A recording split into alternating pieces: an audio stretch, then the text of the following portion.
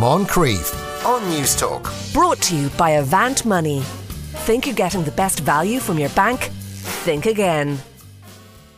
Time to look outside our borders to see what's happening around the world. Jonathan de Burke-Butler joins us once again. Jonathan, good afternoon. Sean, how are you getting on? Right, Canada we're going to go to first. And this bizarre and grim story, but it seems as if the victims of it have won some redress. Yeah, this is victims of an Ottawa-based doctor by the name of Norman Barwin, who had the nickname Baby God, and he was nicknamed Baby God because he was very good at getting people who couldn't have babies. So a lot of people went to him. Word of mouth got around that he was good at what he did. But unfortunately, it would appear that he didn't get the babies in the manner that he said he was going to, and in some instances he said he was going to use the sperm of the father, but he didn't, and in some cases at least a dozen or just over a dozen he used his own. So there was a class action brought against him, and the legal action, even though the legal action was only launched in 2016, this whole thing has been going on for years, right? So in 1989, a couple by the name of Davina and David Dixon, they got this Norman Barwin's help to conceive. After their daughter was born, her name was Rebecca, by the way, they noticed that she didn't really look like either of them, and they began to get even more suspicious when they discovered she was celiac, and that there was no history of it in the family. So they went to Barwin, they asked him for a DNA sample. He said no, he flatly refused, and they managed to find another couple that had a baby through with Barwin's help, and they matched DNA samples, and the two of them were clearly, related in some way, and eventually got back to Barwin. So, cut a long story short, the College of Physicians and Surgeons of Ontario, they suspended Barwin in 2013 after he admitted to inseminating 4 women using the wrong sperm. Then he resigned his medical licence in 2014, and he was finally deemed incompetent by the same organisation in 2019. So the result of this class action is that, victims will be able to get payouts of up to 50,000 Canadian dollars, but in damages. But they have to go to court, and a judge must approve it. So obviously it can't just be a case of, here's a picture of Dr. Barwin and me, I look like him, don't I? Give me 50 grand. They're going to have to go through a process and that kind of thing. Did he break any law? Was there any criminal? This is the thing. I that's the thing that I wanted to know, because so far it seems to all be a civil case, and his license to practice has been revoked, and he's apologised. I don't know who's paying the damages, by the way. I have no idea. Maybe he has insurance. Yes, it may be. But that was my question. Are there no criminal charges here at all? And maybe they just haven't been brought yet. I don't know, to tell you the truth. Really bizarre, and I would be very surprised if there wasn't some sort of criminal charges following on from this. I suppose it's such an unusual case strange. That, is it fraud? Is it assault of some sort? That's the thing. I was kind of thinking, is it a sort of an assault in ways? But I couldn't find anything on criminal charges, but I imagine something will surely have to follow, or maybe something is being investigated and can't be reported because there is a criminal investigation ongoing. I couldn't find anything on that, though. So there's at least dozens of kids now who know that he's their actual biological father, and presumably there might be other ones that are going to start coming forward as well. Yes, absolutely, I would imagine so. Yeah, and he's not in prison, but he's just keeping the head down, kind of thing. At the moment, that's all I can find out about him. I mean, there's a database that's being put together now so that children can identify their father, and it's not just him, by the way. So it's other fathers who had contributed sperm, presumably for their own child, but it was given to other women. Wow. So it's a real mess. Right. Azerbaijan, we're going to go to next, and the death of a dissident journalist. So they died in Georgia. Yes, this was a man by the name of Hussein Bashianov, and he died in very strange circumstances on the 14th of July, though it wasn't actually really reported until a couple of weeks later, until recently. This guy was an opposition blogger, right? So just to give you a very quick rundown, it's Ilham Aliyev, who's been president for life of Azerbaijan. He's been there since 2003. He's one of those kind of leaders who's there for years, all right, and wins elections by 90%. And obviously, freedom of the press isn't high on his agenda in that part of the world, right? So this guy was at protests earlier this year in May. He was arrested, sent to prison for 15 days. When he got out of prison, he managed to escape from Azerbaijan and into Georgia. And he was looking for asylum there. I think he was in negotiations with a third country as well, right? 5 days before his death, he posts a video of himself in the back of an ambulance having been beaten up by 5 people that he had befriended a couple of days before. And he said in the video that he couldn't prove it, but he had his suspicions that it might have something to do with the Azeri government, who are known for sending people out of their country to get opposition bloggers and YouTubers and the like. He then manages to find a job in a hotel, apparently. And during a tour of this hotel on the 14th of July, his first day, he goes up to the roof and apparently commits suicide. Now, this is according to the lawyer representing the hotel. Now, why a lawyer is coming out straight away to represent the hotel, I'm not 100% sure. But to me, I don't know how you feel about it, but it seems a little bit fishy. 5 days before he dies, he's attacked. He gets a job, apparently. This is what the hotel are saying. He's up on the roof and he decides, after going through all of that thing of leaving Azerbaijan, still blogging, still, doing videos about, the Azeri government, he then decides to go and throw himself off a roof while he's getting a tour of the hotel. There is quite a bit of suspicion around that. So an investigation is being launched. The Georgian authorities are working off that premise that he did commit suicide.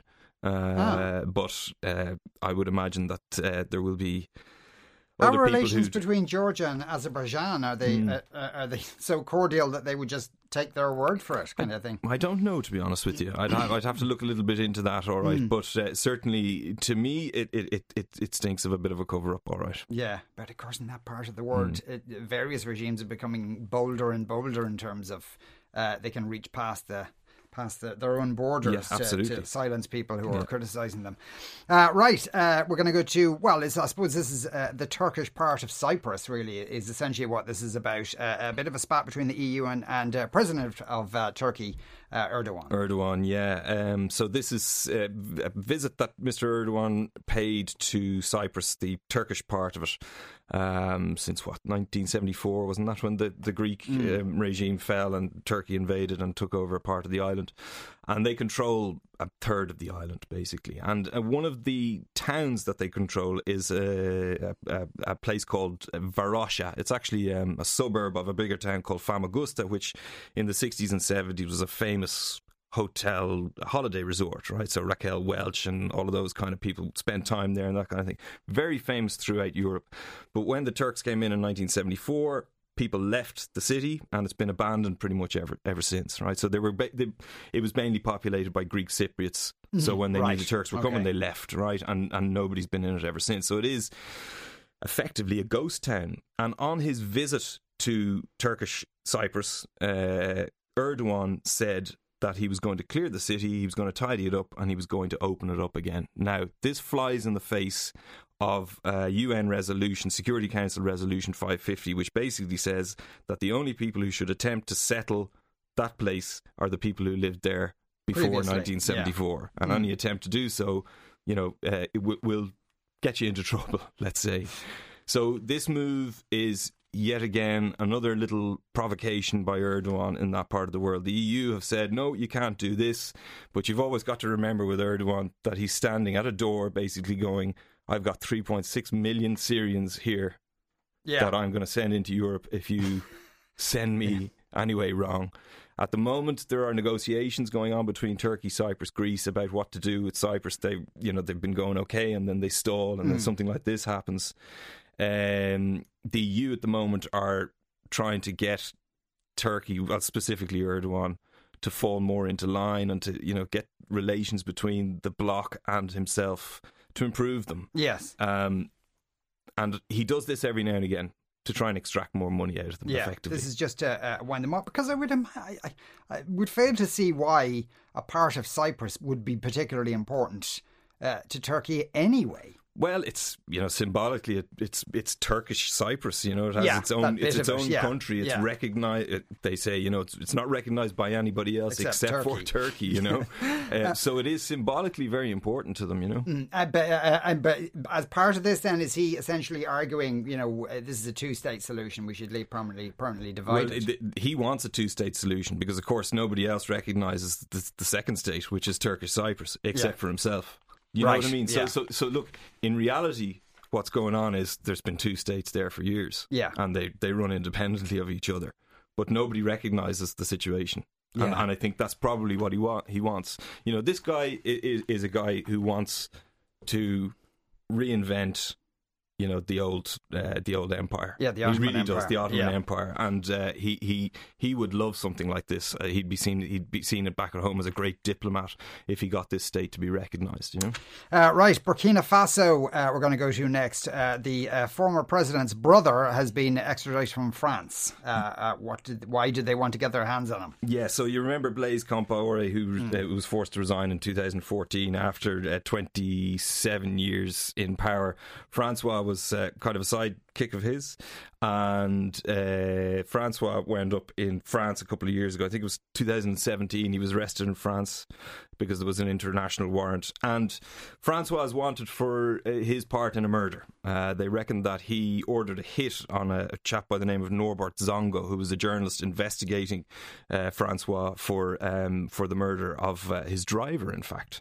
So Zongo wound up dead. I think it was in the late 80s, along with three of his colleagues. He was found in a burnt out car. His remains were charred, and there was always suspicion that although Francois didn't carry out the murder himself, that he had ordered it. But because his brother was in power, untouchable. He was untouchable. He was never brought to court. So when President Compaoré left the post, the authorities in Burkina Faso relaunched an investigation, and they want him back. And the French have agreed to send him back to Burkina Faso. Right. Okay. And it seemed to have taken quite some time to extract him from France. Yeah, he was fighting it. As I said, he was arrested when October 2017. Then it went to trial, and he appealed. Right, obviously, okay. and so it went all the way up to the Council of State, and even then he's now gone to the European Court of Human Rights because he fears torture. So they came back and they said, right, by today, France, you have to prove that if you're sending him back, that he's not going to be tortured. Now, how they're going to do that, I don't know. Yeah, but they're putting the responsibility on France to look after it. So it's an interesting one. Okay. Right. Ghana we're going to go to next. And this is a depressing feature in many countries in that continent, unfortunately, an anti-gay bill. Yeah, so already gay sex is forbidden, and it's known as unnatural carnal knowledge. I think it wasn't Ghana British, as far as I know, back in the day. I think there was a French Ghana and a British Ghana. There was two bits of it. Yeah. So I'm anyway, thinking of Guyana. I'm thinking of not Ghana. Yeah. Well, this was a hangover from that time anyway, and it's carried through, and it would be known for its lack of tolerance around gay rights. Okay, so it's already criminalised.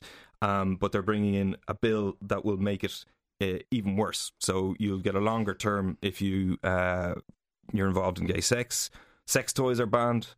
Any sort of trans medical care is banned. Although there is, if you are caught or if you come out as being gay and you decide to go into conversion therapy, they'll reduce your sentence, apparently. Oh, gosh. Right? So it's very strict. So even, being an advocate or being a member of the LGBT community would be punishable by 5 years in prison. So it's pretty harsh.